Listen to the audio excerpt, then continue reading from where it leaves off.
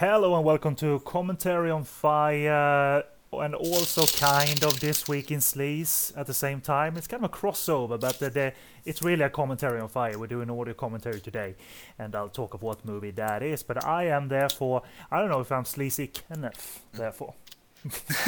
I'm Sleazy Broson, or something like that, or Sleazy B. But I am here regardless, and with me from This Week in Sleaze is King Who. Hello. And in the background, eating his din din, is Stuart Sutherland. The shit's spicy. Oh. The innocent one is here. Oh. Oh. And I guess he's preparing himself for a This Week in Sleaze kind of experience, in a way. And I'll explain what we're doing right now. We are going to do an audio commentary on Billy Tang's 1994 rape thriller, I guess, rape drama, rape thriller, Red to Kill. Woo! Ah, man. See, so this is like the third time I've put in the Blu-ray for Green Hornet and you've changed films last minute. Surprise! Therefore, Stu, you are going to have to go in blind. But all kidding aside, we've been building up, the momentum of this commentary, obviously plugging it and all of that. And Stu's wanted to get in on this action, going in blind, not even watching the movie beforehand. He's watching it for the first time tonight, with albeit with the sound off, obviously for commentary purposes. But he's going in blind to watch one of the harshest, meanest, and actually most disturbing movies of this era, and probably one of the most disturbing Category 3 movies from Hong Kong ever. And would you say that's a fair assessment, Jared, or do you have any other candidates for? Oh no, honor? definitely. I definitely, I agree with that. So we're not forced to. He wants to be on here. So disclaimer: if he loses his soul after this and feels he's been violated in some way, cinematically violated, we try to stop him. I'm going with a train of thought. It can't be any worse than The Swordsman. Ooh. Oh yeah, bring it, bitches. Yeah. Bring it. And I said it. Seeing as I haven't seen that, I'm not even getting that reference. So is it just because it's a shit film, or is the harsh stuff in? Oh shit, this food is spicy.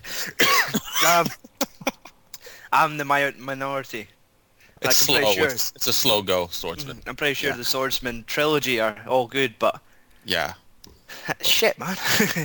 Lam Chi-ying is like the highlight of that film. The rest is fucking. Right, well, hopefully this one won't put you to sleep. But regardless, a little bit of contact information for this show, Commentary on Fire, is located at podcastonfire.com amidst the 4 other shows, Podcast on Fire, Japan on Fire, What's Korean Cinema, and This Week in Sleaze.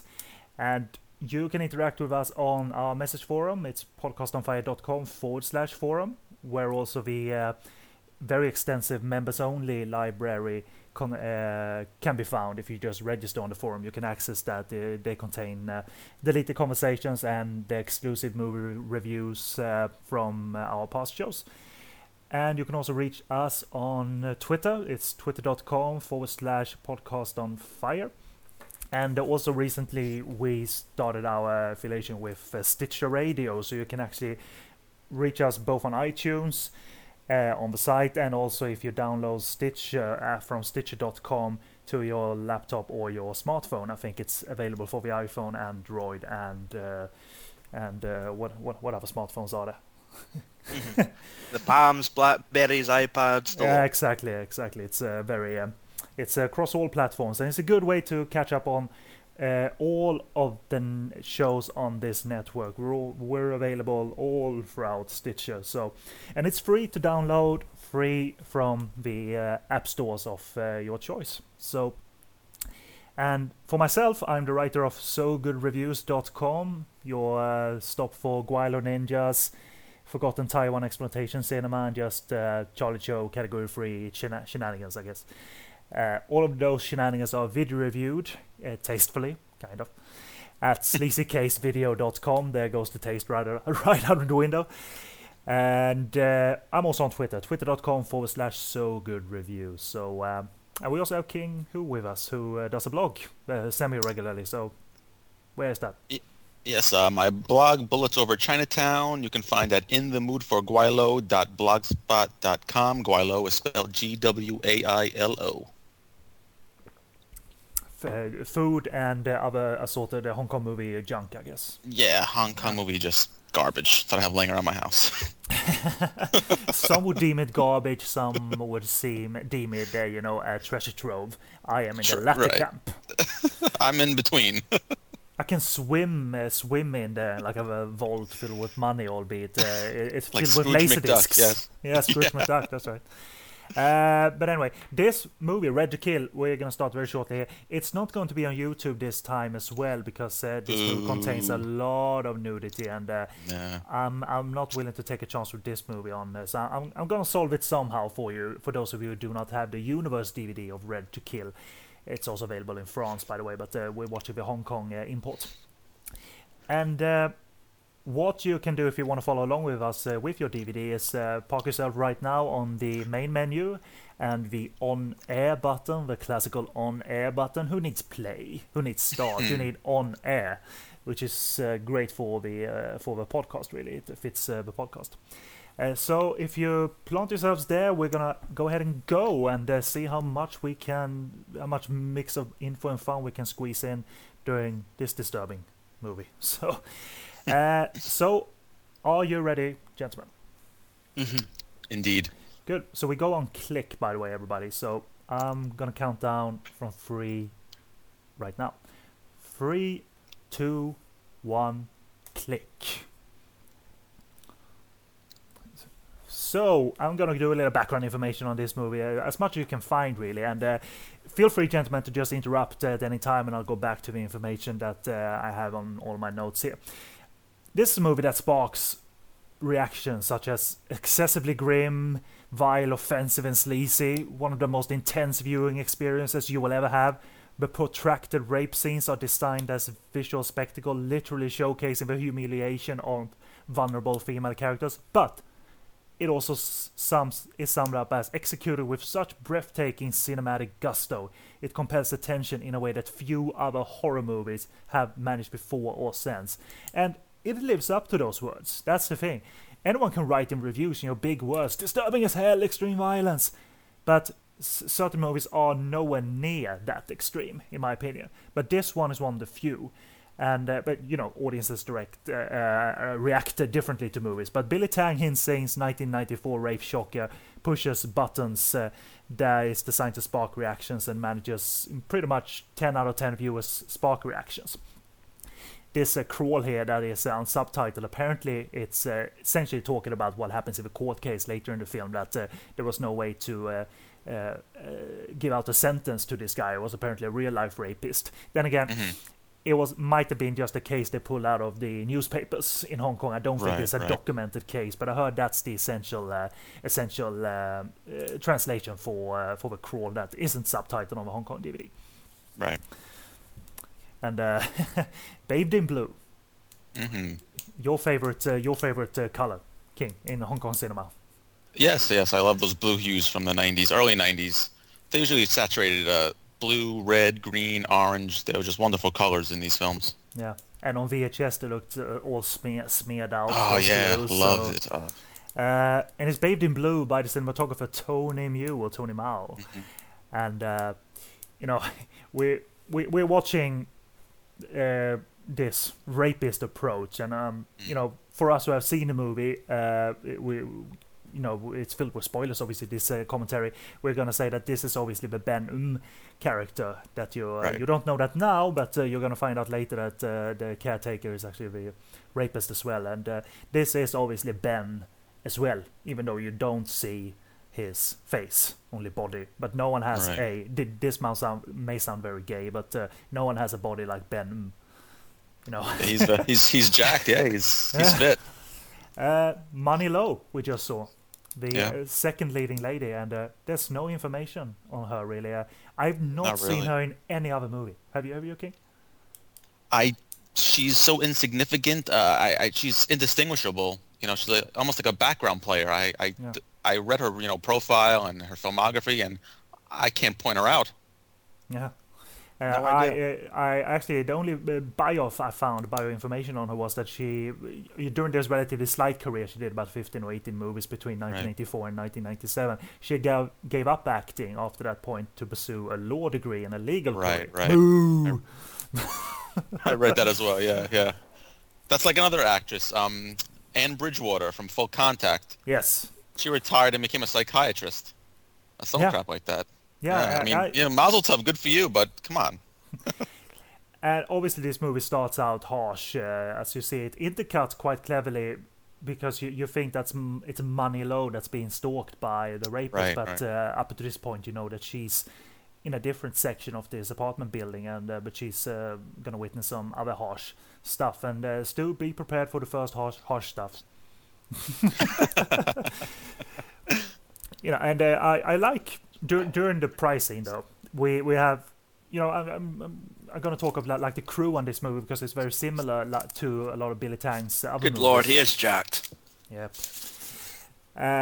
The crew that is on this movie is actually very similar to other Billy Tang movies. One such is Tony Mew, as I said, but also composer Jonathan Wong, who The Usual Suspects, yeah. Yeah, who does some very cool synthesizer, industrial tinged scores, and there's also sounds added here that might be Jonathan's work as well, because you almost hear like cellar sounds, or be done with the keyboard, but they sound like cellar sounds, and it's all ambience, which is great, and it's not beats either. Look at this shit. Yeah, that's great. It's not. That's a great touch. Great touch. Harsh touch. And obviously we're also here approaching a social commentary of the movie, albeit a minor one. Obviously it details the harsh realities of working as a social worker with the lower class residents of Hong Kong, and it can go this way with deaths galore, and Right. here we go. Smush. But back to the Red to Kill of. I mean, it's you could have waited until an hour to reveal that this movie's going down these routes. Billy Tang chose not to, Right. and I mean that's could be deemed clever. I'm not gonna spare you, and he doesn't spare us. You know what I mean? No. Would you have liked to waited to see all of this stuff, or do you think it's clever that it is actually revealed early on that? Oh, I love that it's revealed early on. It's a Category 3 film. Everyone knows that going into it. So give us the goods right away. You want to... For me, when I sit down to watch a movie, you have to pull me in right away, or I'm going to lose interest. Mm-hmm. And Billy just really smacks you in the face right away within the first few minutes. Yeah. He gives the audience, what they came to see, actually. A naked lady and... This type of angle, by the way, I saw it a few times throughout the movie. The angle, the corridor type of angle, the deep corridor type of angle in mid shot, center shot. They really seem to dug that, Tony and Billy. It just looks cool as a shot, but it pops up during the movie, and I always like. And I say I think it's harsh and incredibly disgusting, but I like that he almost looks like he's skinning her when he rips off her clothes. You know what I mean? Yeah. Because she obviously wears tight clothes, and this is not compared to other rape scenes in Hong Kong movies. This is tougher. It's more extreme. Yeah, it's necrophilia essentially. Yeah. Exactly, and that has popped up in Billy Tang movies prior with Simon Yan in Dr. Lamb. Dr. Lamb, yeah. And I mean, looking here at Ben for a moment before we see Ben, we're going to talk of him obviously a lot more, but I'm sure he's a controlled actor, but it looks like a fair bit of torment is directed towards the actress. It looks so hard, maybe they had to do it a little bit hard. Right. And so I was curious about how the set was ran in that regard. If it was a very controlled or loose set, because they might need to have a loose set because it's such harsh material. But it might be Billy Tang might prefer a very serious set because some tense, because he likes his movie to be angry, and therefore the set kind of needs to be tense as well. So I was curious about that. It's hard to find out. Billy Tang is not extensively interviewed at all on the web and what have you. So and pretty much has disappeared off the radar right now. Yeah. Is in China doing TV. Yeah, wonder what TV. Yeah. We're approaching our leading lady, Lily Chung, and a brief bio on her. She won as many, there she is, dancing away. She won the Miss Hong Kong Universal Beauty Contest and then started working for TVB as these things go. And presumably this was early 90s, but her early 90s would be category 3 tinged as well. Right. Right. And as early as in 1992, by the way, in a movie that was previously unknown that was released on VCD by Joy Sales, and it's The Rapist Beckons. Oh, I'm glad you mentioned that. It's actually a very good movie. I don't think she great, ever got great movie. I don't think she Yeah. ever got naked in the movie, to be honest. But it was a great little rape revenge movie, I guess. Yeah. But Very affecting. Yeah. she obviously was in this movie, Daughter of Darkness, Brother of Darkness, these kind of movies where she was abused. In Brother of Darkness, she's not abused. It's actually the man that's abused in those movies. But she's never fully broken out of this category 3 mold. She did Modern Love, this romantic comedy. She did Sexy and Dangerous for Billy Tang. Mm-hmm. Did you ever see that too? Sexy and Dangerous? That Young and Dangerous kind of no. satire? I've never really basically took the bait for those.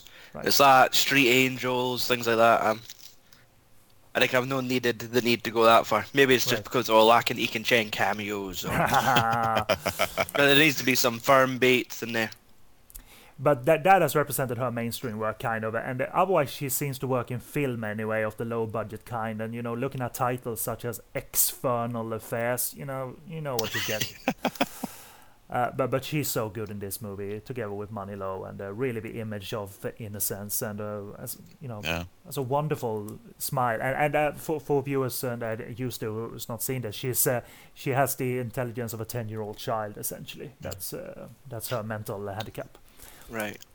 But this is our incredibly abused victim. Also, is going to be our incredibly abused victim.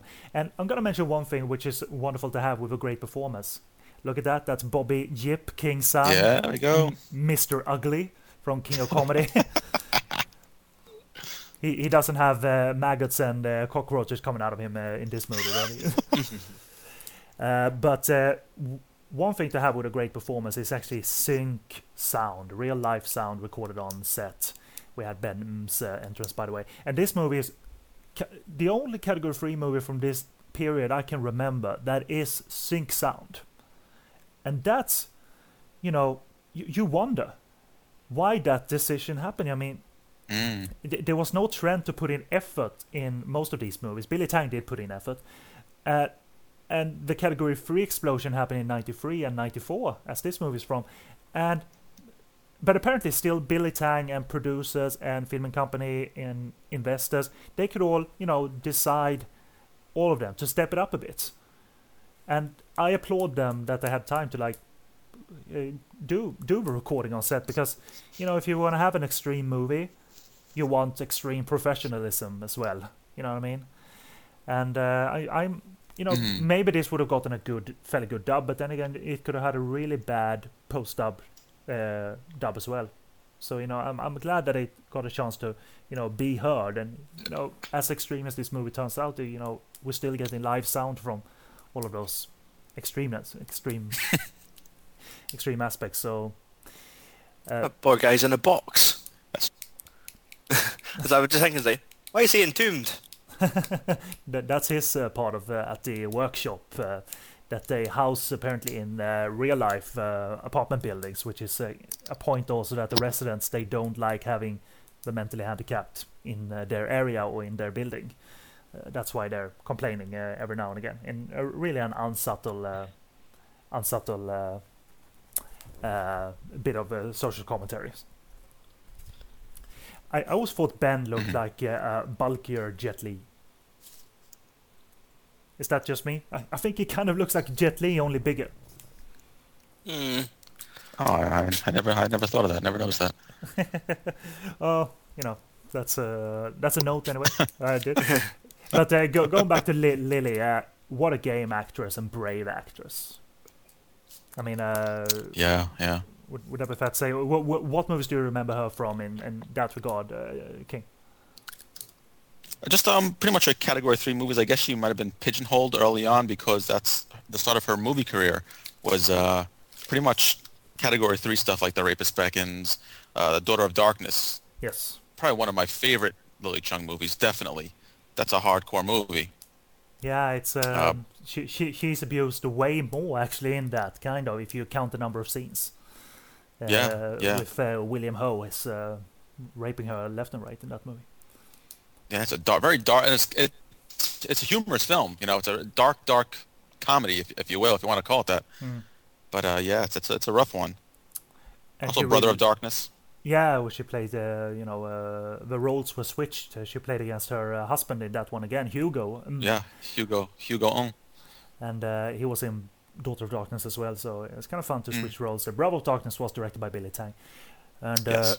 this is an incredibly touching scene because she goes back to her old apartment.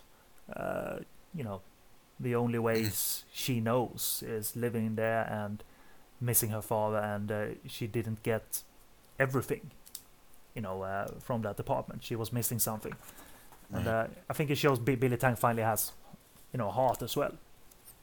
Well, he wants to kind of get the audience on her side as well. You Yeah. need to gain some sympathy for her because she goes through some really crazy shit later on. Yeah, and to me anyway, I'm basing this just on looking at the movie.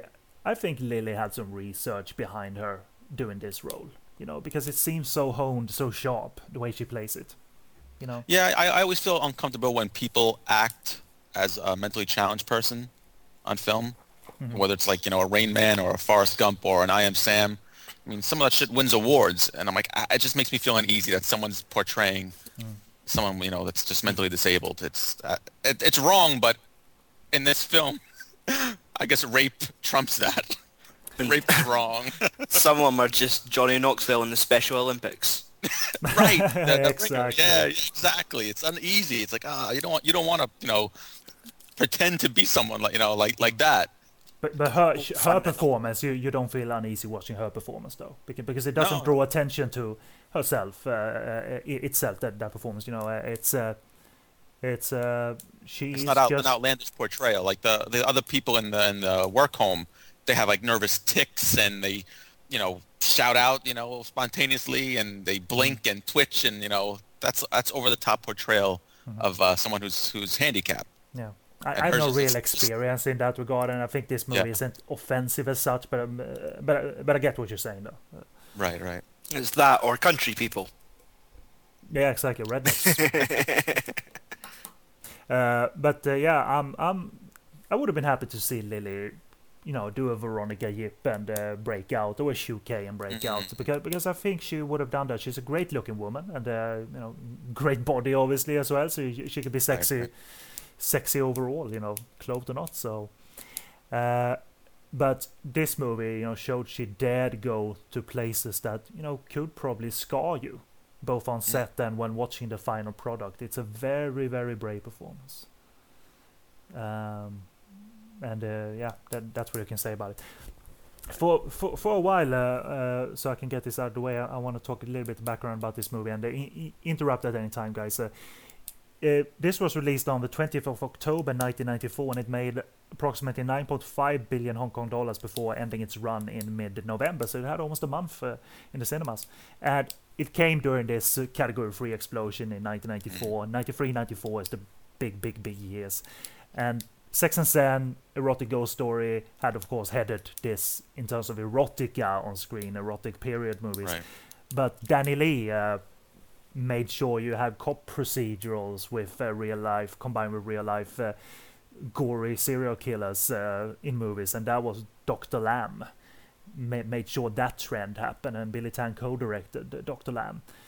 And that led to Danny Lee produced, Herman Yao directed Untold Story with Anthony Wong, and still, Billy Tang broke free from Danny Lee's Magnum films and started to do, harshness of his own that wasn't according to the formula, and Run and Kill is a fantastic black comedy.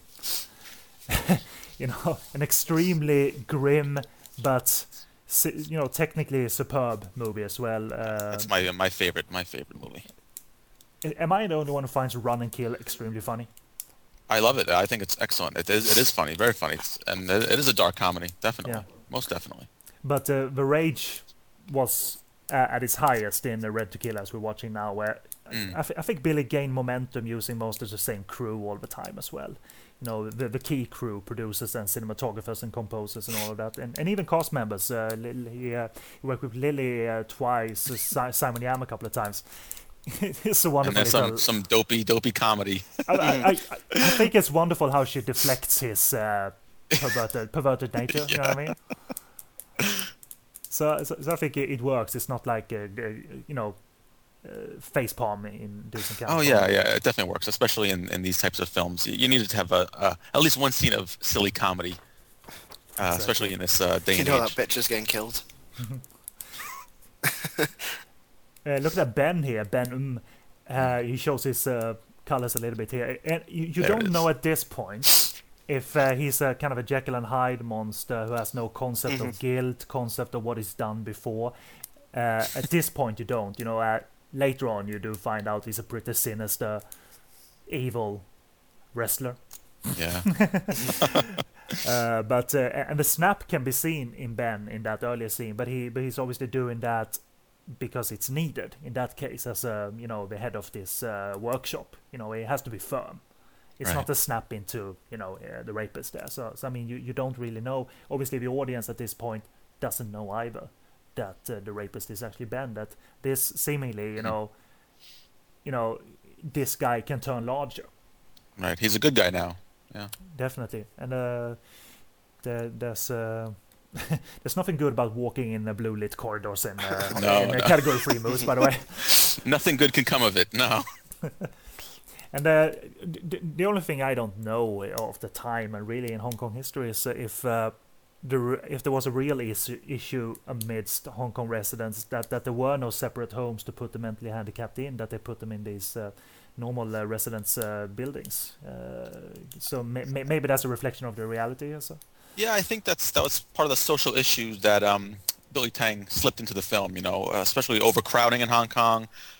This was, I guess, this tenement building is kind of like a microcosm of society, of how society, it's very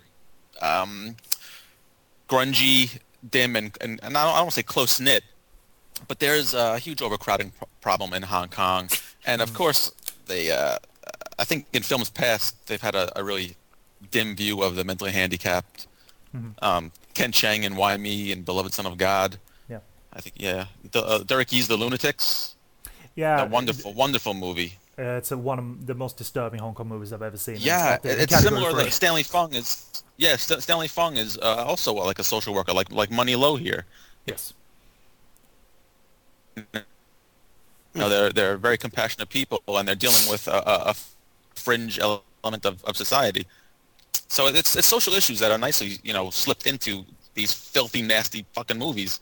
And Tang, I mean, they're slight, but they're there, and I think Tang does a good job with that. What do you think of Ben as an actor in these kind of movies? Because he's mostly in these kind of movies, mostly memorable in these kind of movies. Yeah. I think Ben, he's underrated. I think Ben plays a great nut man. He can rival Anthony Wong and Simon Yam as playing a crazy bastard. And he's very hulking, very imposing figure. He has a really great look, really mean, nasty look. His nostrils are flared like a bull almost. Yeah, he has the size behind him, definitely. Yeah, and he grunts his lines. He's very forceful with his dialogue. So he's very intimidating. But did this movie is that standout though? Because obviously he plays a bad guy in Eternal Evil of Asia, and what is it, Devil Woman? Devil. Yeah, I love that movie. Otto Chan film. Yeah. But I think Tang saw the big potential in Ben for this role, and as with Lily, Ben seems to be a very game actor. Yeah. Here we are with the exaggerated reactions. Exactly. Which will play a part later on. This little thing with the rope will play a part in, or little string will play a part in the very end of the film. But Ben seemed to be willing to dive deep into dark places as well as Lily for this movie, and that was something that regular bad guy roles didn't require. because okay, just play it a bit big for us, but this is a little bit, if they were like a 7 or 8, this is a 10 in terms of level. He's bursting almost in this movie. I was expecting him to just flat out explode during some time, during certain parts of this movie. So it's but so it's great in Eternal Evil of Asia, where Elvis turns into a dickhead. Yeah, great. He's the black magic practitioner that turns Elvis into a dickhead in that movie, which is a very funny sight. Directed by Cash Chin, one of my favorite directors, Cash Chin. Yeah. But did you ever see The Accident? Okay. I did. I don't remember much about it. I know there's like a trilogy of stories, and I don't remember anything about it though. I did see it. Well, Ben is in that movie. It's one of his real acting performances. He plays a mild-mannered gay taxi driver, and that's right. arty drama kind of. And it was really good. I mean, he's still he's still Ben. He's still big. It's not like this was a movie he built up muscles for and then they disappeared. He's always been big, fit and all that. So, but it was an uneven film, The Accident, but I really dug seeing Ben do well in it's that a different role for him. He's usually very typecast as the heavy, the gangster, the bad guy. Sex and Danger, true mob stories in as well. Yeah. For Wong Jing. So he got some mainstream work, obviously, too.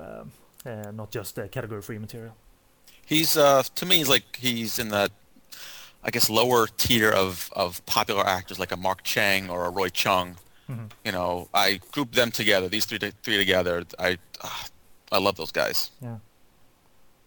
I love this scene here because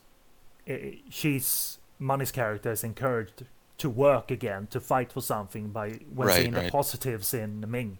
Here, she's trying. So the supposed lower in IQ, they don't give up either. They have fight in them, and Ming is teaching Money's character a lot back, and it's good to have Ming react to the outside world because she's. I don't know if this dialogue has come up yet, but anyway, what's said is she's wondering why the outside world is mean to us. What can we do to make them like us? Mm-hmm. And I think that's a very felt line in that regard. Yeah, that's a kind of a common scene in films like this, where someone, I won't say lower in stature, teaches someone higher, the true meaning of something. What I don't like here is like the residents' unsubtle opinions of the mentally handicapped. Well, I think that's part of the social issues where that was something that was occurring in Hong Kong at the time. It's very on the nose, though. It's very on the nose, though. I think when coming from the other perspective of Ming Ming, for instance, the dialogue I just spoke of, that is not as on the nose. I think it's more felt. But here it's like, okay, just plant something in the script, and say that. No good can come for little girls walking in blue lit corridors. But I should state here, it's not her that's going to be raped. But it's chilling. Yeah, it's a good setup. Yeah, because a young girl approaches and someone is saying, pull off sister's little clothes, and it's shot with low angles and shit like that, and really imposing angles. But it happens to be someone else. That's another work at the at the workshop. Brother Chubby. Yeah. This is the ball grabber. Yes, I think so. He's still sweaty. No, rapists and such never got a subtle portrayal in Hong Kong movies. And we even saw that in The Night of Nights that we watched for this week in Sleaze.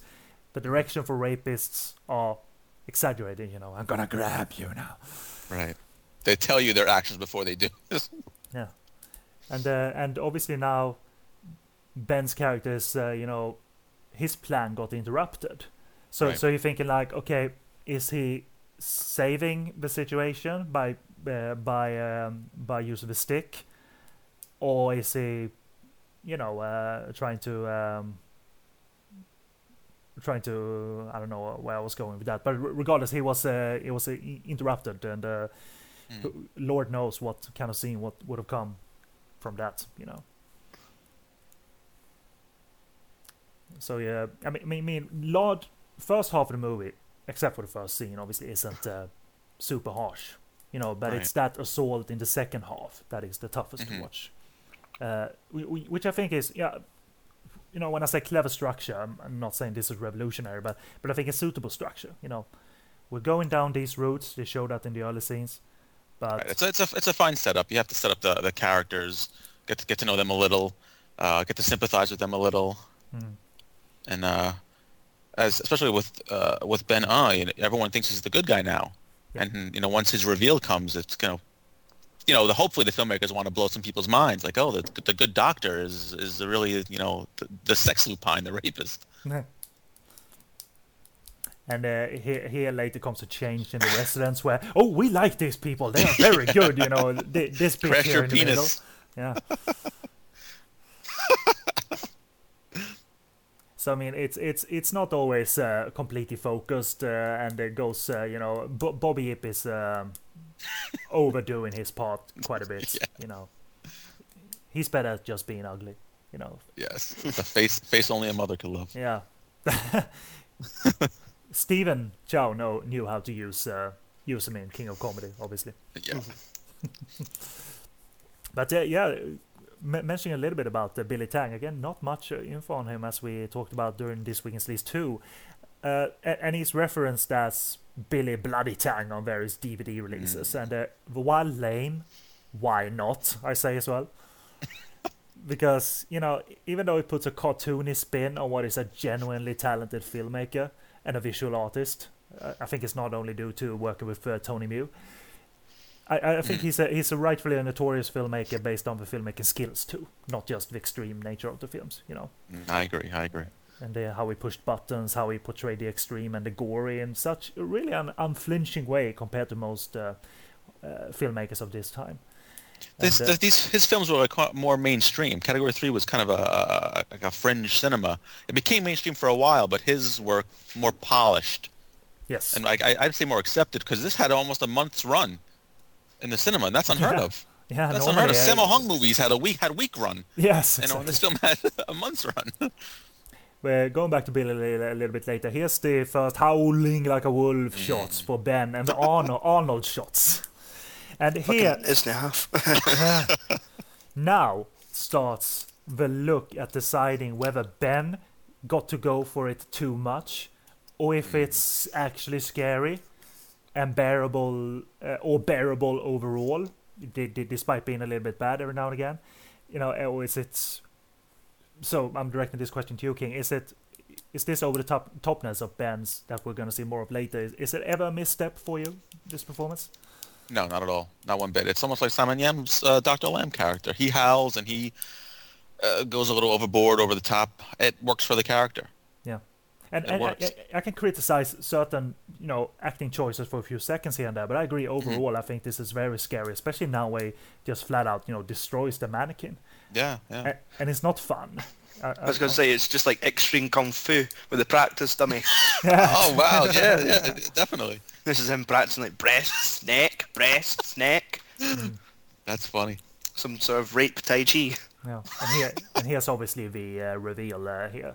Although Ben looks decidedly different, you know, audiences might not. What's that? Maybe. Is that the specky cunt? Yeah, but here we obviously where he's clothed again in his proper costume. All bathed in blue, and a wonderful blue. Yeah. That's actually pretty eerie how the light catches off his glasses. Yeah. It just has like a supernatural feel to him. And you know what? That's probably very designed as well. I'm willing to bet they try to design some lighting choices, you know, that would appear in glasses and shit like that. Because Tony is a good cinematographer. I mean, has worked with, you know, on great movies. Flashpoint, he co-shot Flashpoint. The Warlords as well. I think it was one of the several cinematographers on Warlords. But during this time, he shot A Chinese Torture Chamber Story and Sex and the Emperor, one of the most incredibly nasty period movies from this time. Right. The Sex and the Emperor was one of those unexpected violent ones. So I love Tony. It's one of those many names that has chops, you know. And yes. And even though that chop might not turn up in movies like Flashpoint, obviously it's a good-looking movie. He was part of that movie, so you know. I dug it. How many times have you watched Flashpoint up to Stu, up to this point? Maybe 2-3 Oh. times. Oh. The only thing is, it's because it's the Dragon Dynasty's Region 1. There's a lot of hassle swapping the cables behind the television to get the DVD player back in. Ah, okay. So there's been times I've wanted to watch it, but it's just too much effort. All right. And it is like the resale of a Region 1 DVD, so you could buy like the cheap Region 2 is like you're basically trying to sell like at 99 pence, anyone? DVD 99 pence? Anyone? Anyone? No, Region 1? It's a lot of effort to try and get rid of it. This is But scary. I'll get there. This is scary, this scene, because he sees Red, he sees panties, and but he snaps out of it too. So you're still not sure if this is a Jekyll and Hyde type of character, uncontrollable character, or if it's an actual sinister, very cunning and character. And it turns out, obviously, he is very much aware of his actions. To a point, he's uncontrolled in terms of the rage levels of rage, but this is not him like he's not waking up the day after like the Hulk or anything like that. What did I do? So I'm guessing she being dressed in white partially in this scene. Here's the evil shots. I think he's more or less just like a horny bull. Yeah, very Right. well summed up. You're gonna see more of that. But he's almost calmed by her dancing, and especially when she wears almost all white. Her innocence, calms him. But when she's fully in red during the dance exhibition here. I was going to say I was expecting the specs to fly off his face there. Red! Oh! I need to excuse myself. It triggers him 220,000%. Right. I think using... I'm sorry, you go ahead. I was going to say he's going to have to like excuse himself and go snap some hoe in an alley just to calm down and come back. He does kind of excuse himself in a second or so. But that was a shot of the producer, Kim Soon. Yeah, that's right. In the glasses. And the mustache, yeah. Yeah, that's right. Well, I think the color red is interesting to use because in Chinese culture, red is a good luck color. Mm-hmm. It's a color for weddings and good fortune and happiness. And I think that's interesting that it kind of sets him off like a bull, Yeah. Wrong dude to invite to a wedding then. Yeah. Exactly. But seriously, Ben's been so agitated since he's got here. Where's he going? Where's he taking that woman? God, no. He's killed 3 bridesmaids. Or raped. And the color red was also used in Sex and Zen, if you remember. The guy couldn't get his Lawrence Ung couldn't get his erection, so the color red kind of set him off, and I just thought that was an interesting. Kimi, by the way, as you mentioned, he produced a lot of Billy Tang movies. Run and Kill, this movie, Brother of Darkness, up until Web of Deception in 1997. Yeah. So one of those crew that really stayed on and stood by Tang's side, which got movies made apparently. Right. And There Lily he is looked- excusing himself. Yeah, Excuse me. she looked incredible in that scene. Lily, I think, made up very pale as well. Who makes that red stand out incredibly. I mean, Yeah. I think she really looked good, and no wonder he got set off. And here's where the extremeness of Ben is stepped up a little bit further, and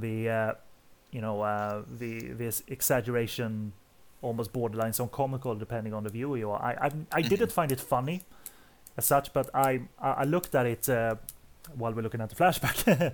Right. Stuff in your childhood set you off. Some pop psychology, some just brief psychology to show the audience why you are the way you are. Guess It's kind of slight, but it works, I guess. Guess, Stu, what Red really in his life, was. Why was his life color? What is red in his life? It's not the clothes, it's not the color, it's that red. The blood. and I do agree, like, compared, I always thought of Simon Yeun when watching this performance as well. He went for it. He howled literally in the movie. Ooh! Yeah. And that still worked and was scary. I'd never found it funny to like. Oh, come on. So yeah, we're stepping it up here, and you know Ben is you know he's so aggressive that he's almost going to burst, which is great to see. I mean, Right. it looks like so much energy was spent, yeah. And Tony's camera increases in aggressiveness as well. Right. I never saw Billy Bean that aggressive with his camera, with the zooms in and out of No, zooms in not and at all. out, focus and all of that. But I guess it dictated to have that because of you had Ben's performance being directed the way it was, And now, the camera is not only blue, but Just slapping titties. yeah. They need. And Jonathan's music extends very well from Dr. Lamb into this movie. It was Yeah. that, those industrial beats and synthesizer that really Oh, made he's that got score. Blade. I thought you were just like bitch slapping the fuck out. Yeah. Like, good lord. I would love to have Jonathan's music on CD because I really dug how haunting it was. Yeah, it works very well with Dr. Lamb and Red to Kill. And Ben, by the way, didn't need to work up and didn't need any like water sprayed on him by the crew because I think he could work up a natural sweat Oh during his yeah. performance, because his whole body is tensed and stretched, and it's akin to the wolf, werewolf transformation or the Yes, Hulk yes. transformation. And we're coming up on when stuff is not funny anymore. Even if it hasn't been funny as such, but we're leading up to one of the centerpieces of the film. It's a really long rape sequence, and I have only serious things to say about it. It's no fun, and obviously, he tries to deflect her. Go away, I'm gonna transform. Run, I'm gonna bitch! transform. I'm gonna transform. But you again, I'm gonna mention here about the set. Because I'm so curious, you should bear in mind and wonder what the set atmosphere for this would be, And what's your take on that, King? What would you have on a set like this, serious or light, to get through these scenes? I'm not sure. I'm not sure how it should go. Mm-hmm. I really don't. These scenes are very tense. The actors' portrayal are very tense. I guess it could go either way. It could go either way. I would prefer tense instead of a loosey-goosey atmosphere. But maybe you need the loosey-goosey atmosphere because the material is so heavy. Yeah. Because this shit is just that's not nice. No. Even and even it's nudity and it's supposed to be titillating, and this shit is not titillating. yeah. Normally nudity should be, and it's never Right. never in this movie. The relatively few times there is nudity. I mean, there's no like wall to wall Right. nudity throughout the film. No quota to be filled. No. And I mean, there's even lion roars on the soundtrack coming up short when he penetrates her. They actually have lion roars on the soundtrack, and that's just like oddly disturbing. And sound design choices. Here's the Hulk. What, like, really? Like, Yeah, I never figured out why. yeah, this, it's curious. But it's not going to be a part of the scene anymore. The jockstrap, I guess, that's what it was. I wonder what the demographic for a movie like this is. Am I the demographic because I kind of enjoy these films? I mean, I don't mind seeing women get naked, but I don't want to see them get raped and brutalized. Wonder if there even was a good demographic for this particular film, because when you're stuck in this scene, we're actually literally stuck in this scene for quite a while. I think Yeah, it's you about wallow in 5 it. more minutes. We got the shower scene coming up. I mean, and it's so painful and heartbreaking to see Lily's reaction in this. I mean, we're not seeing her now. We're seeing it there and all that. And the most heartbreaking reaction in this scene, and I'm genuinely meaning heartbreaking. I actually cried yesterday when watching this movie. Not during Wow. this scene. Yeah, I actually did. I really found it emotional. This is one of the most tough things for me to watch when he gently rubs up against her. She's just lying there. She's not screaming. She's just quivering. And he's... It's a powerful scene. It definitely is. It's It's not a incredibly light and powerful. fluffy, fun scene. And that brings up the question, the validness of extreme cinema. And I think there's a lot of validness in extreme cinema, because you need that slap sometime, I think. especially well-made extreme cinema, even though it's heinous. You know what I mean? And I never go into movies generally, and I have a moral mind or moral mindset, but I don't turn on my politically correct or correct radar and start analyzing to myself. I just take the movie for what it is, for the extreme experience that it is, even if it's fucking dark and heinous, not unfair, not sympathetic, and I don't care. I admire this movie for being able to be so extreme, because it's not easy to do this. Not at all. It's not easy to do this. So we talked about it. I don't know how Lily is acting in this scene. I can't imagine. Exactly. I just can't imagine her frame of mind. It's actually just one of the days you fell asleep on set. Like, go! Like, here's your coffee. It's just fucking doped up. But how do you approach like extreme cinema like this, Jared? You just take the movie for what it is, or? Yeah, that's pretty much the same way you do. Scenes like this, like I said, my brain kind of gets turned off. But something like this, it affects me in a way where I kind of like stand up and say, "Holy shit! Did I just see that?" Yeah, this definitely. Yeah, this definitely, because we've seen tons of Category 3 films, and even rewatching this last week, I was like, "Holy shit!" They really went there. And it could be very methodical as well, in terms of filmmaking, to creating all of these shots, setting up all of these shots, recording the fucking sound. Again, this is a sync sound movie. You need to probably stay in this scene quite a long time. It's not a Hong Kong quickie, this. No. It's very polished, very polished. Yeah, not point and shoot shit. You just don't set up the blue light and all of that, and push record on the sound recorder. You don't just do that, and it's drama this as well. This isn't a Charlie Cho film. It's not a Charlie Cho film, because he does that in his sleep. You don't need to give him direction. Right. And again, I actually dig these angles. Not this angle, but again those center framed angles where you see kind of a depth. point of view shot from Lily, looking up at his monstrous nostrils, his bull-like nostrils. Yeah. That's just it's nasty. And there's a reason that shot doesn't move, the point of view shot, because she's obviously she's out of it now, just quivering. And man, this is not easy to watch, and she's so brave to do this. I don't imagine this is easy. Essentially, it's like raping a child. That's how horrific this fucking scene is. She's she's a quote unquote an adult, but has the mind of a 10-year-old, like you said. It's like just the robbing, the taking, the overcoming of innocence, and it's just fucking awful. How can a trusted person like this do that to someone? So innocent and so childlike. It's terrible. What do you think, Stu? This seems cranked up compared to the usual Hong Kong cinema? Yeah, it's definitely a darker tone, or just an uncomfortable tone. Yeah. No, you just wait. Yeah, they take it to extremes. We're not going to be let out of the torment and hurt. No. And I'm going to be very serious. I'm going to talk a little bit about the shower scene before the shower scene, because I have a lot to say.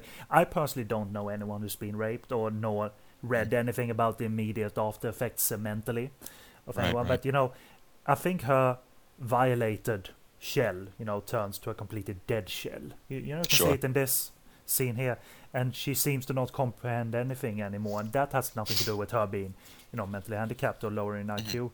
And I could very well imagine those unfortunate victims of rape obviously lapse into this almost comatose, a dead stare. And the body only reacts the way in a very indistinct, very spontaneous way. And the reason I'm saying that is because of the shower scene that we're going to watch. And I'm going to stop right now, and I'll explain more, because it makes sense when we're watching that scene in terms of how the body reacts, what the reaction. The shower scene is also like a film staple of like a rape revenge film. The person is violated, they go to the shower and they scrub themselves clean of the dirtiness. It's kind of a film staple.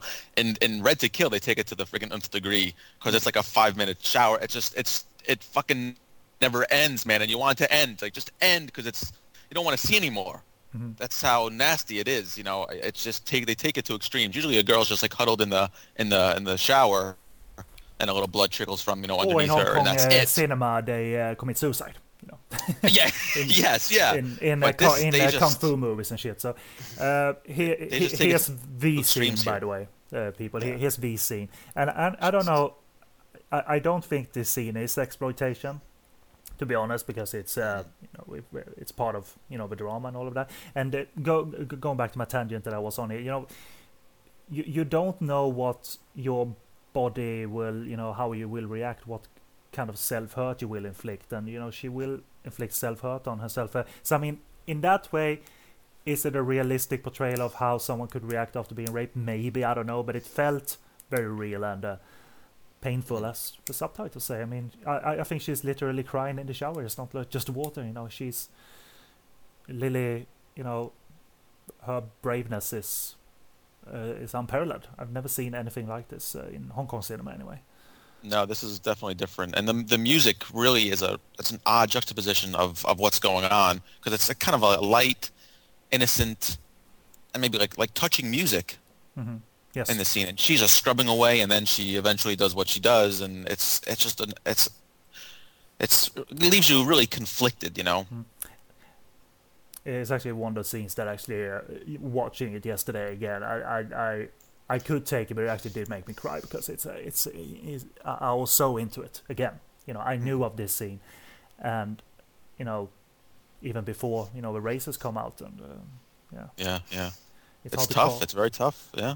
And again, this is what I admire about extreme cinema, filmmakers making extreme cinema. You can have a fucking box art and a couple of reviews behind you saying it's extreme, but Right. few Show people us. can show us Yeah, what yeah. you can do. And Billy, people may not forgive him for this scene, but this is a tour de force in something, something extremely heartbreaking and not thrilling. No, it could have been done a lot more crude, but I mean, this look, is and he takes a lot of care in this scene. It's so intact also, and I mean that by it's not cut. It's No, seemingly it goes on for so long, it's not cut, and it might have been at one point, yeah, but this DVD that we're watching, the current prints available are this length, and I mean this is And Lily, as an actress, to go here, not many actresses would do that. Even Category 3 actresses would. That's extreme stuff. Yeah. That is extreme stuff. Whether that's her, body right there or not, it's just. yeah. You mean the inserts, the close. Yeah, close-up yeah. insert, The close-ups and whatnot. That's rough going, man. But there's no notes of censor cuts to Red to Kill. No, not that I can see. And because sometimes Laserdisc were shorter and all of that, and it's kind of fun because Right. the universe DVDs of certain movies have been reconstructed versions from different sources. So Daughter of Darkness is long gone with DVD compared to Laserdisc and all that. So Universe took some care for their Category 3 movies. They sourced stuff. Right.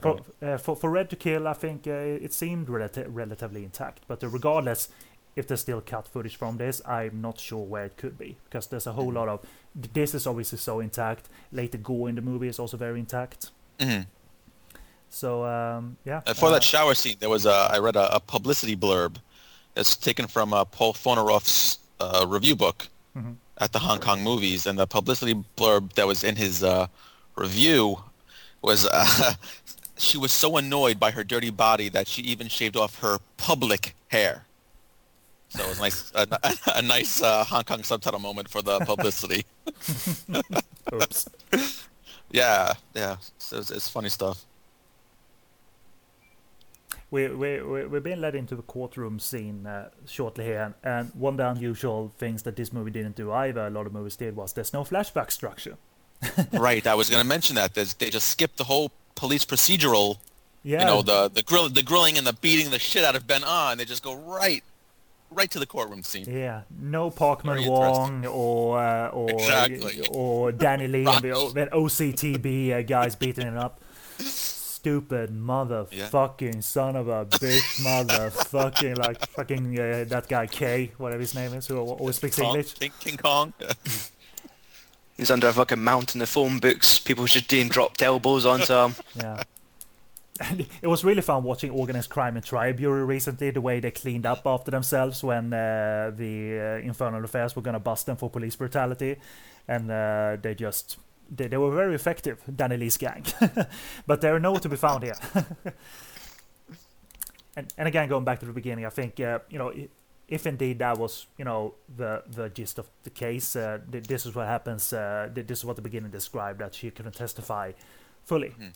But, that lawyers don't give her a good easy time either, Right. Also good that the courtroom scene only lasts about 5 minutes. It's back to the action, kind of. This kind of stalls the movie a little bit, but we go right back to the main action. Yeah, I agree. It's not a courtroom drama in a sense. It's only just a brief bit. Exactly, and because the movie has not exhaled properly yet. It's only it's only done its first things, and now for the last half hour or so, or 20 minutes, it's going to do a whole lot of more things. So we can speak of a little bit more about Billy Tang, and as you mentioned, King, he made cheap exploitation look not classy but way above average. When I mean cheap, I know lower in budget exploitation. More mainstream, he made it look. Yeah. And when you sincerely dedicate yourself to a mood, which Billy clearly did, Billy Angry Tang, it should have been called. Be it romantic or dramatic moods, so depending on the director you are, you get results. And Tang dedicated himself to an extreme angry mood. And one of my favorite quotes about him is written by Grady Hendrix, who is one of the guys who runs the New York Asian Film Festival. Billy Tang Hing Sing appeared out of nowhere to direct a trilogy of pure urban terror, unrivaled in its apocalyptic ferocity. And those are words that are actually very true. They're not exaggerated words for a review. And they're fun to say. Apocalyptic. That's good stuff. Veracity. Veracity. Yeah. But, past his Category 3 era, but by the way, Bravo of Darkness doesn't get enough mention. That's a great film. Oh, yeah. That's a harsh film. That's just as harsh, William Ho Kakoi is a fucking animal. He is an animal in that one. He just against his brother. It's against his brother, I think. Or anyway, against the male. They switch roles, and Lily is, just a girl who wants to help the abused male. But he's right. He's impotent by that point and all of that. So it's a really dark movie as well. I loved it. Very well made. Seems to have flown under the radar. Unfortunately. But Universe put out a good restructured DVD of that movie. Some of the cut footage was reinserted. But past the Category 3 era, what do you like? What movies stand out when he didn't work with 3 anymore? Street Angels. Yeah. I dug that. Yeah, Simon Yam. And Shuchi was in it a little. I dug that. And Ching Me Yao Wow Wow Wow Wow Wow Wow. Yeah, Stu. Ching Me Yao Wow Wow Wow. But when someone, by the way, when someone goes 200% over the top as well, that's Street Angels and Simon Yam. The fun of seeing someone go over the top. Fuck me, he does have so much fun in that movie. Simon Yam is like, okay, playtime for me. Yeah, go ahead. He's done. Like we mentioned in our Dr. Lamb podcast. He kind of I don't want to say deteriorated, but the Category 3 kind of took the steam out of his engine. He only had 2B to work with. It wasn't as violent or as fervent as these films were. The Category 3 films were. So he made a few of the films. He was always entertaining. He was always reliable for a good time. Except for me, I didn't care for Sexy and Dangerous. That was shit. I like that. But Francis versus Ben. Yeah. That's a very good I didn't fight. get along with that. And he did one. Unfortunately, he did one of the worst Rape by an Angel films. The Rape by an Angel 5 film was the worst out of the series. Yeah. It was fucking awful. It was almost unbearable to watch. Looked good, but that was pretty much it. He had Tony shoot it as well, but that was pretty much it. Not Category 3 either, that movie, despite Wong Jing leaving the franchise by that point. Brother Lee Seung-K was the producer of Rape by an Angel 5. And Stu is familiar with Lee Seung-K from Triad movies, Young and Dangerous. And His teeth, his nasty teeth. Yeah. But you mentioned Haunted Karaoke. Yeah, that had a good energy about it. I love the colors. He did very well with that. I mean, that title is so shit and it should be funny. I actually did dig Haunted Karaoke. I dug Yeah, it's fun. Dial D for Demons. Was also good Yeah, because it was yeah, kind you're of a right. scary horror movie. You're right. It had so much fucking shitty people in there. Pretty female cast and a shit English title. Jordan Chan was good though. He was not one of those shitty people. And actually, it was Right. kind of a scary movie. I was surprised by it. So Dial D for Demons. who picks that up? Who picks that up aside from us? I do. Yeah, I do. So, what do you think of his last two movies that he made up until this point? Devil Touch and Interactive Murders. I don't recall them. No. I've seen them. I don't recall them. I know. I think I read a blurb about Interactive Murders. It was the first time that the what am I trying to say?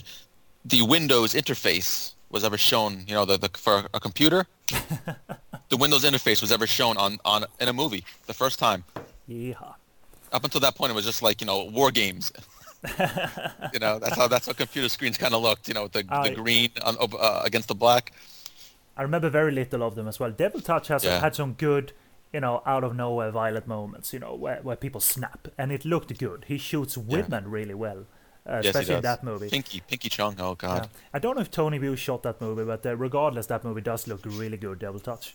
And but other movies I did like, and probably the one I liked most from this time is Shotguns. Yes, I agree. I'm with you on that. Yeah, feel the guilt new bitch. Doesn't feel so good now. He actually feels sorry for her in this scene do? because he wants to protect her. He wants to marry her. You know, that's kind of feeble shit. Sharp Guns was this no consequence fun in the gangster world with twists galore, some flirts with category 3. You had torture and sadism. Yeah, Anya. Anya, incredibly sexy. Yeah. In that movie. Fuck Naked Weapon. She was a blimp in that one. Everybody should watch Sharp Guns. Blimp or a blip, regardless. That movie's so shit, so everyone was a blimp. Let's call everybody blimp who was in Naked Weapon, so fucking guys. But Anya, you know, he shoots her so well in that movie. Yeah, you know, and she's sadistic, very sadistic. It's sexy. So I mean, it's a respectable career despite it's part of that Hong Kong cinema downslide, especially in terms of budgets and all of that. I mean, he got some Wong Jing produced movies under his belt, and I never was on board with Casino either. Some people like that. But, I from what I remember, I kind of dug it. This spotty biopic of the Triad, who also financed it himself. Right. I read a little bit of the bio in a book, and it was kind of pretty like just like Dr. Lamb. It was fair to the real story, very fair. Yeah. Even though the Triad indeed produced the film to kind of angle it to make him look better. It was still. I like me. Look at me. Simon Yam is playing me. But it had some good satire in it that I thought was going to be put to better use than it was, but it was really a standard movie. So past the courtroom scene, and I do like that there's heart. Again, we mentioned heart, but there's heart again here in Tang's tragedy, where this character tries to evoke the memories of the string between them again, their connection. Right. I think he does it here, he does it at the very end of the film as well. And so, I mean, there was a sensitive soul in Tang, and I don't think we've seen that too much aside from maybe Brother of Darkness to an extent. Especially, the interaction between Lily and Hugo. They had some sensitive scenes, because it was a sensitive subject matter for Hugo's character. He was impotent, I guess, you want to say, and they had a few sensitive scenes. It was kind of rough, there was definite emotion you felt for Hugo's character. Mm-hmm. He's a director as well, Hugo. He's directed his wife in that AIDS movie. What was that called? Fatal Encounter? Fatal Encounter? Yeah. Yes. And also a movie that was shot sync sound. What wasn't very good, but he's directed his wife on at least one or two occasions. and they were married at least at this point, Hugo and Lily Chung, and I don't know if they're still I don't know are, if they're still together. Yeah. yeah. So you know, I don't know if you feel the same way about that the movie did, that the heart is, you know, is affecting within all of these extreme dark areas of the film. I think it works. I think it works. It's I mean, a good. maybe it's a bit over the top though. I mean, she's Sure. crying her eyes out and all of that, and biting her fucking fingers to not cry. But Garfield, Brian Kirby put that up on Facebook. We found another Garfield.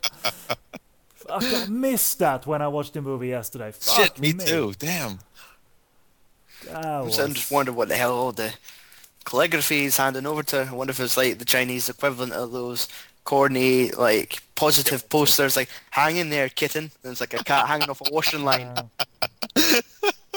Or maybe he just wrote his name or something like that. Like, it's just like, good, happy, fun, smiles, biscuits, cake. That was a point that at the New York Asian Film Festival this past month, Troy Hark, in one of his interviews, he brought that up. Someone asked him a question about the subtitling in Hong Kong films, and he was very adamant. He said, you know what, that's a real issue in Hong Kong. Fuck you guys!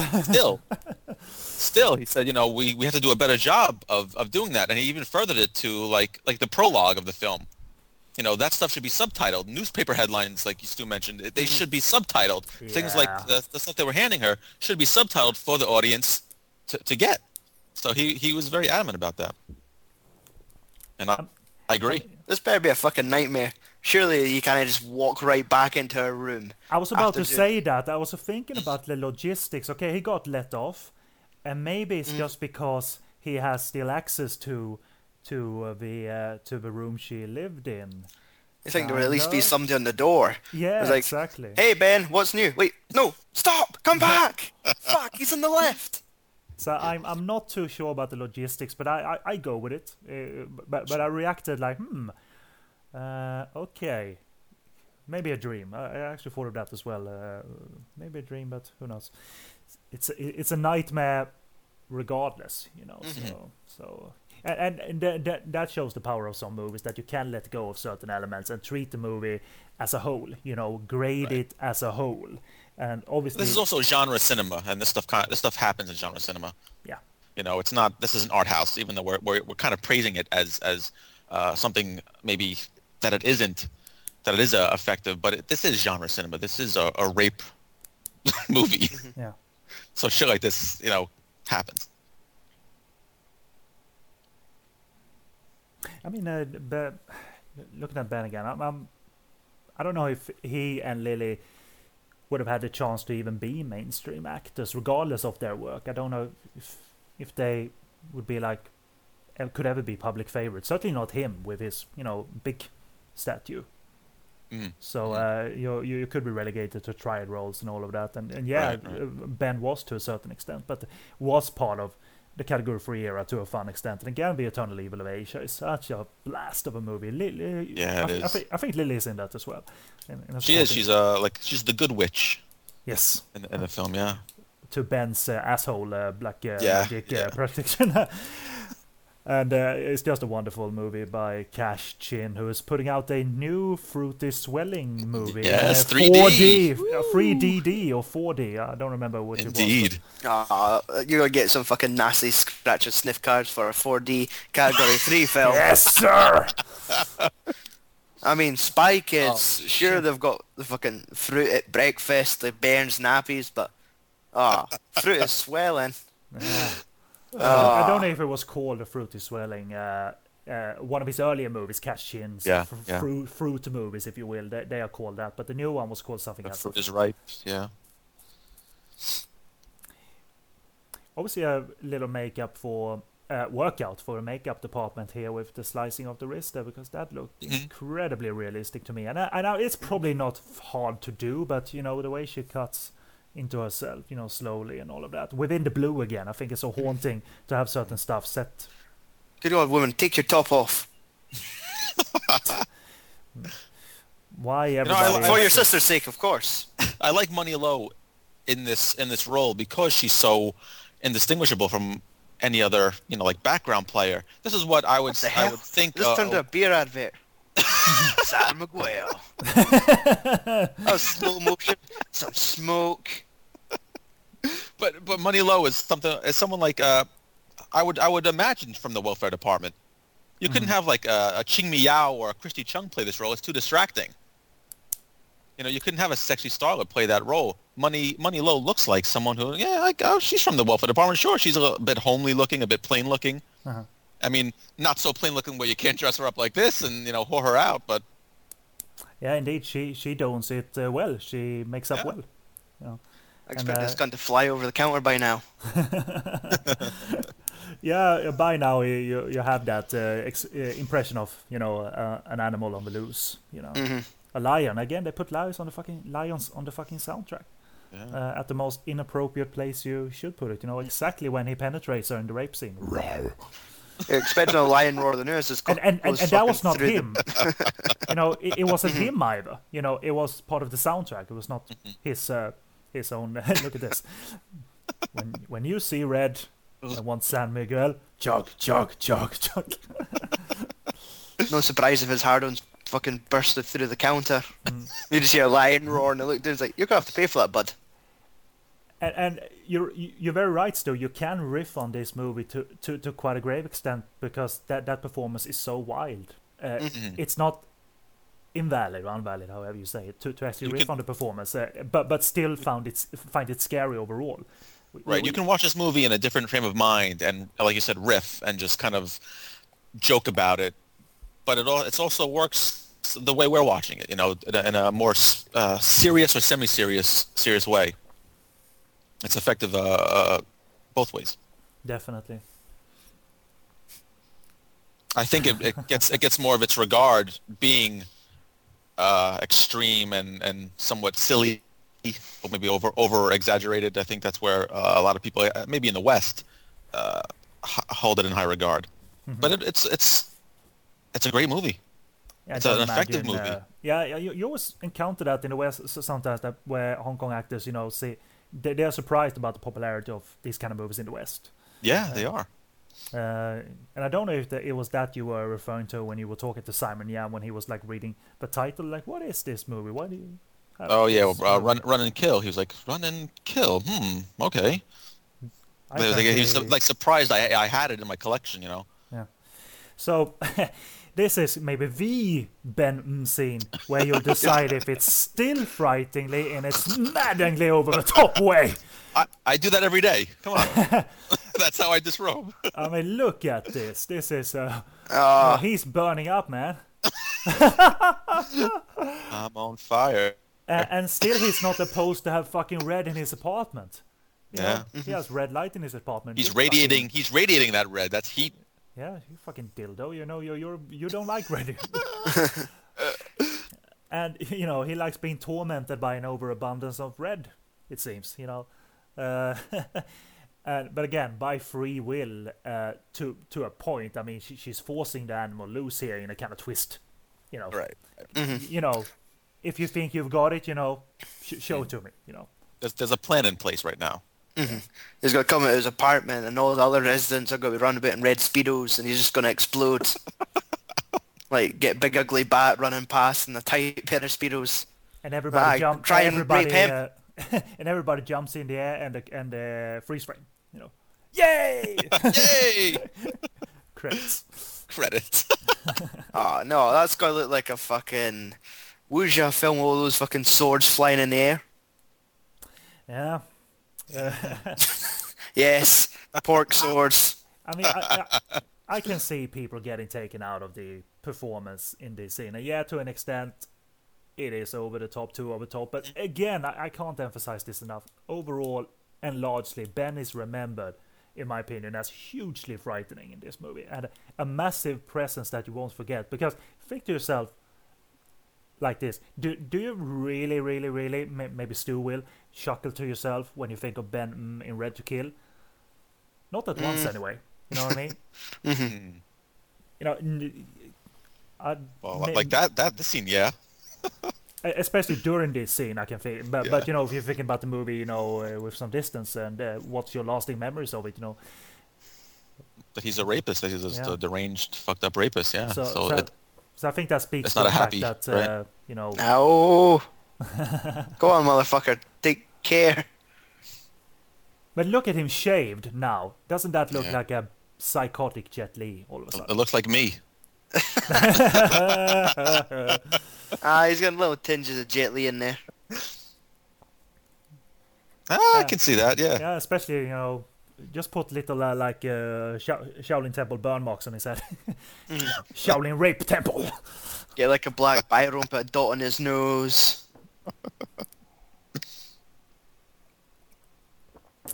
Yeah, I mean, we're leading up to an action climax, really. And there's actually 3 action directors on the film. Chen Xiu-Hua, Alan Chan, and Wong Pai-Gay.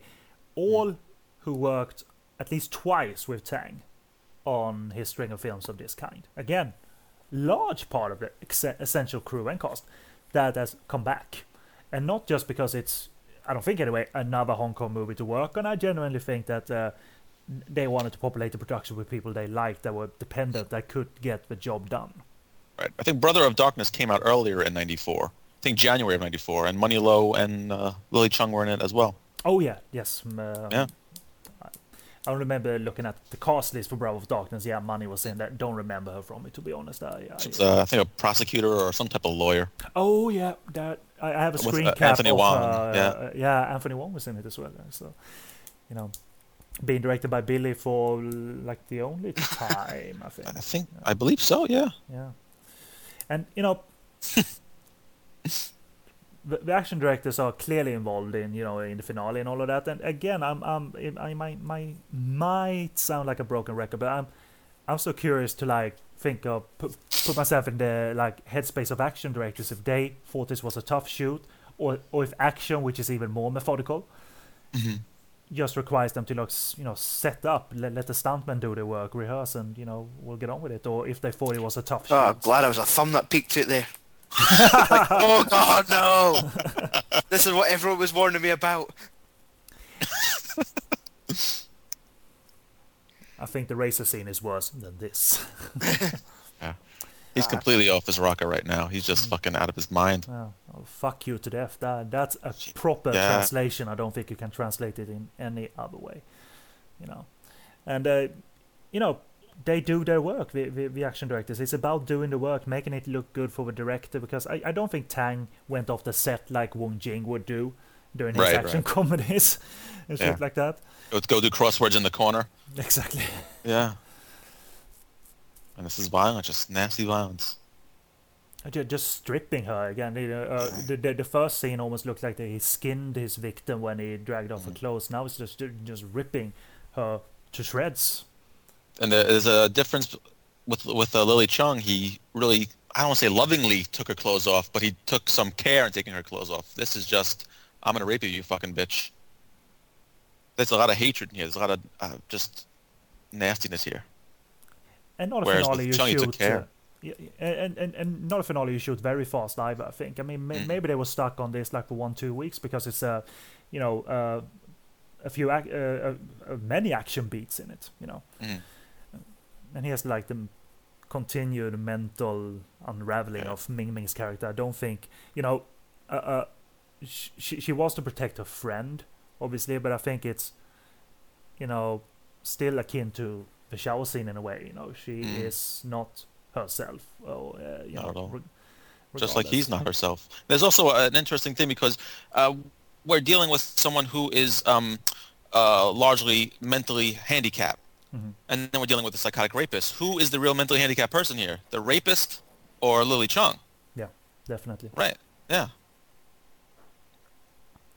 And again, to hear all of this live, again, the sound, I mean, it might not sound revolutionary, but to me, it is. This is funny, by the way. Face. It's actually, I think it shows kind of comedic timing, you know. So you got a sad, big Jet Li here. And Snap, you know. And he's totally transformed. He's not the Dr.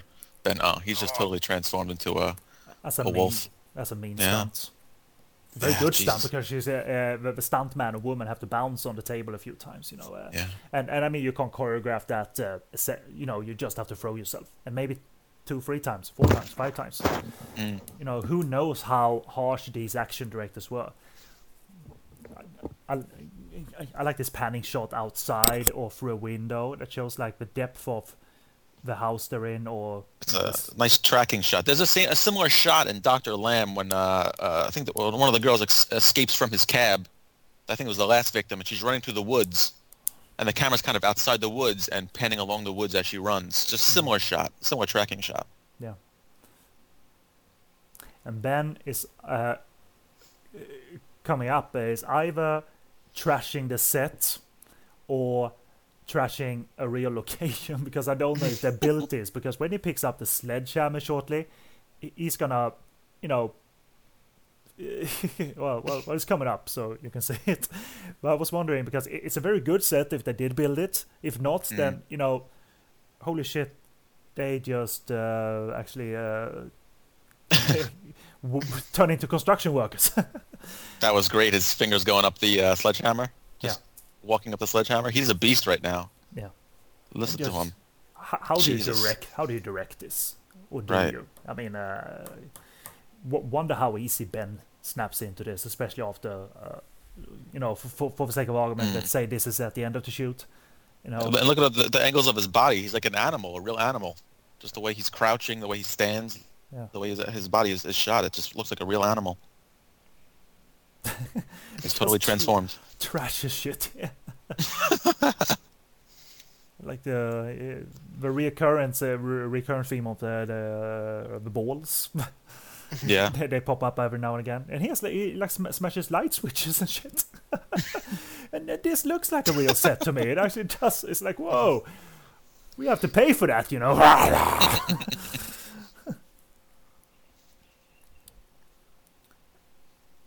and there's good cutting, you know, between him and Money Low. Again, not revolutionary cutting, but I think you know, it's a suspenseful sequence. Oh, cock knocker. Dunk. Son of the bitch. I mean, you know, speaking of Money Low here, she goes to some, you know, extreme places. Has to. I mean, this Yeah. direction of this finale, you know, dictated that everyone needs to be React. extreme. Everybody Yeah. needs to react extremely. She performs a great stunt, not that one that we just saw, but when she's thrown up into the fluorescent lights that crashes, that's Money Low. And of course, you can design, you know, glass that, you know, crashes easily, you know, sugar glass and what have you. Sugar glass. Yeah. But it looks pretty good, and I'm gonna watch it with a bit more keen eye this time, because you know, I was busy making notes when I watched it yesterday. But I was really impressed, you know, both with how do you put this shit together. I mean, it's incredible. There we go. Look at that. Mm. He's essentially just saying, "Why are you cock blocking me?" Yeah. Like, I mean, a girl in the club could do that, but you just fucking say the other girl away. You don't. Like, fucking show. And Get the all fucking roid-raged wrestler on her. and the makeup department gets to work a little bit more heavily now, and you know, this has good makeup effects. I think. I mean, gore is not easily done, and you know, in a convincing manner. I think you need to put some time into it. And Hong Kong cinema necessarily wasn't, you know, good at special makeup effects all the time. They came off as a bit crude. I think in this movie it's really works, and we're gonna see more of it. Look how grotesque he is. Oh man, excellent. He's just a beast. He's And totally transformed into a monster, into a horror. And Lily Chung is running around, you know, completely naked without it Yeah. feeling cheap. You know, No. underwear either. You know, it goes that route. You know. Right. There was a interesting again from Paul Foneroff's book. There was another tagline to get asses in the seats in the theater, and it was this is your last chance to appreciate Lily Chung totally nude. because really? this was her last nude performance in film. And it turned out to be that as well. I mean, Yeah, it did actually. Yeah, that was it. It was a short-lived Category 3 career. Oh, Right in the eye. good lord. and we're not easily let out of this scene either. You know, and it's everything's loud, everything is long. Yeah, it runs for a long time. And it's not too long though. I mean, I'm No, it's totally not excessive. No. transfixed by watching this. Wow. But How can you audience, make this? When will you Sometimes stop? you just have to choke a bitch. Tang is giving the audience what they came for. You know, it's a Category 3 film, and you wanted it. You wanted it. Here it is. And then some. You know. Right. Let's for once fulfill. You know, the window stunt coming up is absolutely amazing looking. Turtle Slam. Yeah, people have said that he's a wrestler in this movie. Yeah. And proudly so, apparently, considering what he wears in the movie. Like Chinese Karango. I mean, if they could award Anthony Wong as best actor at the Hong Kong Film Awards, Exactly. they should have at least acknowledged Lily, I think. But Exactly. maybe this just flew under the radar and everyone was too busy nominating a big movie of 1994 in every category. I don't know what exactly came out in 1994, but it's a shame. I think this is 94, 95 was kind of like the high watermark. Maybe 94, the high watermark of Category 3 films. It was kind of all downhill from there. I mean, they did Ebola Syndrome and maybe one of the Raped by an Angels, but it was essentially downhill from here. This is like the high watermark. Yeah, only occasionally we were impressed again. You know, and we come back to directors like Cash Chin, who still had the feel for Category 3. Was it Naked Poison? Was what it's like in 97? Right. I like that. Sophie An. Yeah. I knew it. Gwenny Tam and Sophie An. This was obviously set up. Right. But I was surprised that it wasn't set up earlier in the film, though. In like Rule 1. Right. Whoa. And it's a pretty intact gore sequence as well, which it leads is. me to believe if this is a reconstructed cut, great, but because... Close your fucking mouth, woman. That's the money shot right there. Money shot. That's an inappropriate shadow. It looks like something's The money low shot. That's the money low shot. That's the worst blowjob ever. Of blood spraying on the walls. And you're not let out of that event either, easily, you know. No. Saw slowly goes into him, blood spray, and how can you kill such a monster? I mean, he had so much energy for 3 lives, I guess, free humans.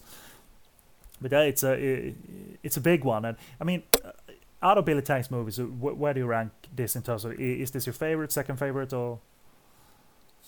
That's maybe second favorite. Run and Kill is my absolute favorite.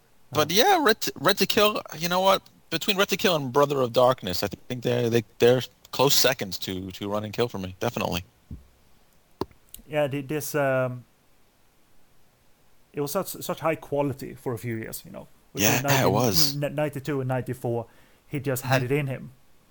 To I think he was allowed to do it. The blow up of Category 3 films gave him the opportunity to do this, to make it shine, to make it look classy in regards to like Lee Chung Ling or Charlie Cho sex quickie. You know, this was polished. This was quote unquote mainstream. And Billy never made any cheap erotic quickie. Really. No, he was never forced or so-called forced into that. He got to make more high class stuff, so to say. And even after when Category 3 era ended for him, I mean, they were just quick and cheap, but not erotic quick and cheap. Right. Some of those movies, and summing up Red to Kill, not much is resolved. Life took a major unfair turn. we were there, and we were not spared by any of this. And I'm going to bring back something I talked about. I think it's beneficial to be slapped around by cinema every now and again, especially when it's above average extreme cinema, like we get here. and in other Billy Tang movies, as we mentioned, Dr. Lamb and Kill Bravo of Darkness. And maybe Billy Tang exhausted his anger through this film fully, and then let it, deflate across the next movies. Possible. Yeah, it's possible. Look at School on Fire by Ringo Lam, one of his most angry movies. Yeah. His next movie after that was Wild Search, his romantic action. Right, film. right. And it's way more mellow. So maybe Billy Tang, he didn't have anything in him left, because Category 3 movies were still made up until '96, albeit less so. So, but maybe that was it. Could be box office. It could be producers not wanting to give him a go.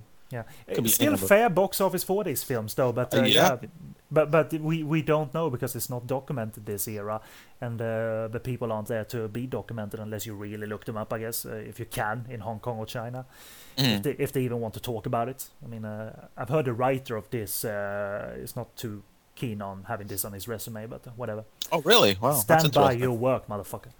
Yeah, hell yeah. So, but it's an achievement, not his finest. I agree. Run and Kill is just a terrific ride, but Definitely. it's an unmatched entry in the Category 3 canon, and that in many respects is in a league of its own. It's not like every other Category 3 movie. It's a category of its own. So that's the way I sum it up. There are other, I guess, grossed out or extreme Category 3 movies like Ebola Syndrome or Daughter of Darkness, but they mix black comedy, dark comedy into their movies. This one was almost all bleak. Oh yes. Except for the a little silly scene with the balls. Toward the beginning. This is just fucking dark and dirty, and just bleak. And she dies at the end. I mean, there's there's no happy, result joy. to anything. I mean, you can only imagine that Money Low's character, is not, now I'm gonna work as a social worker for the rest of my life because this shit happened. Maybe she took a major mental downturn after this events of this movie, and then she becomes a psycho. Yeah, that's the sequel. And yeah, this is played melodramatically, not uncommon in Hong Kong movies though. I mean, look at the guys here. Jesus Christ. Because they can't express their emotions any other way. That's the thing though. I am not the one to say that it's inappropriate, those kind of reactions. So because we're talking mentally handicapped people that I don't know anything of. So. Right. But anyway, it's round about the time we should sign off. So any last thoughts? Otherwise, we'll say our goodbyes. Stu, will you have nightmares? The racer scene. Definitely got something to talk about next time I see my guys. But yeah. Yeah, we'll do some post chat to see if Stu is okay. But anyway, we're signing off now. Sleazy K or Kenny Bolson signing off, and with me was King Who? King Who? And the innocent one. Bye, guys. Oh, Lord. Where's the razor? Okay. Get me the razor. I'll go shave my head for no reason now.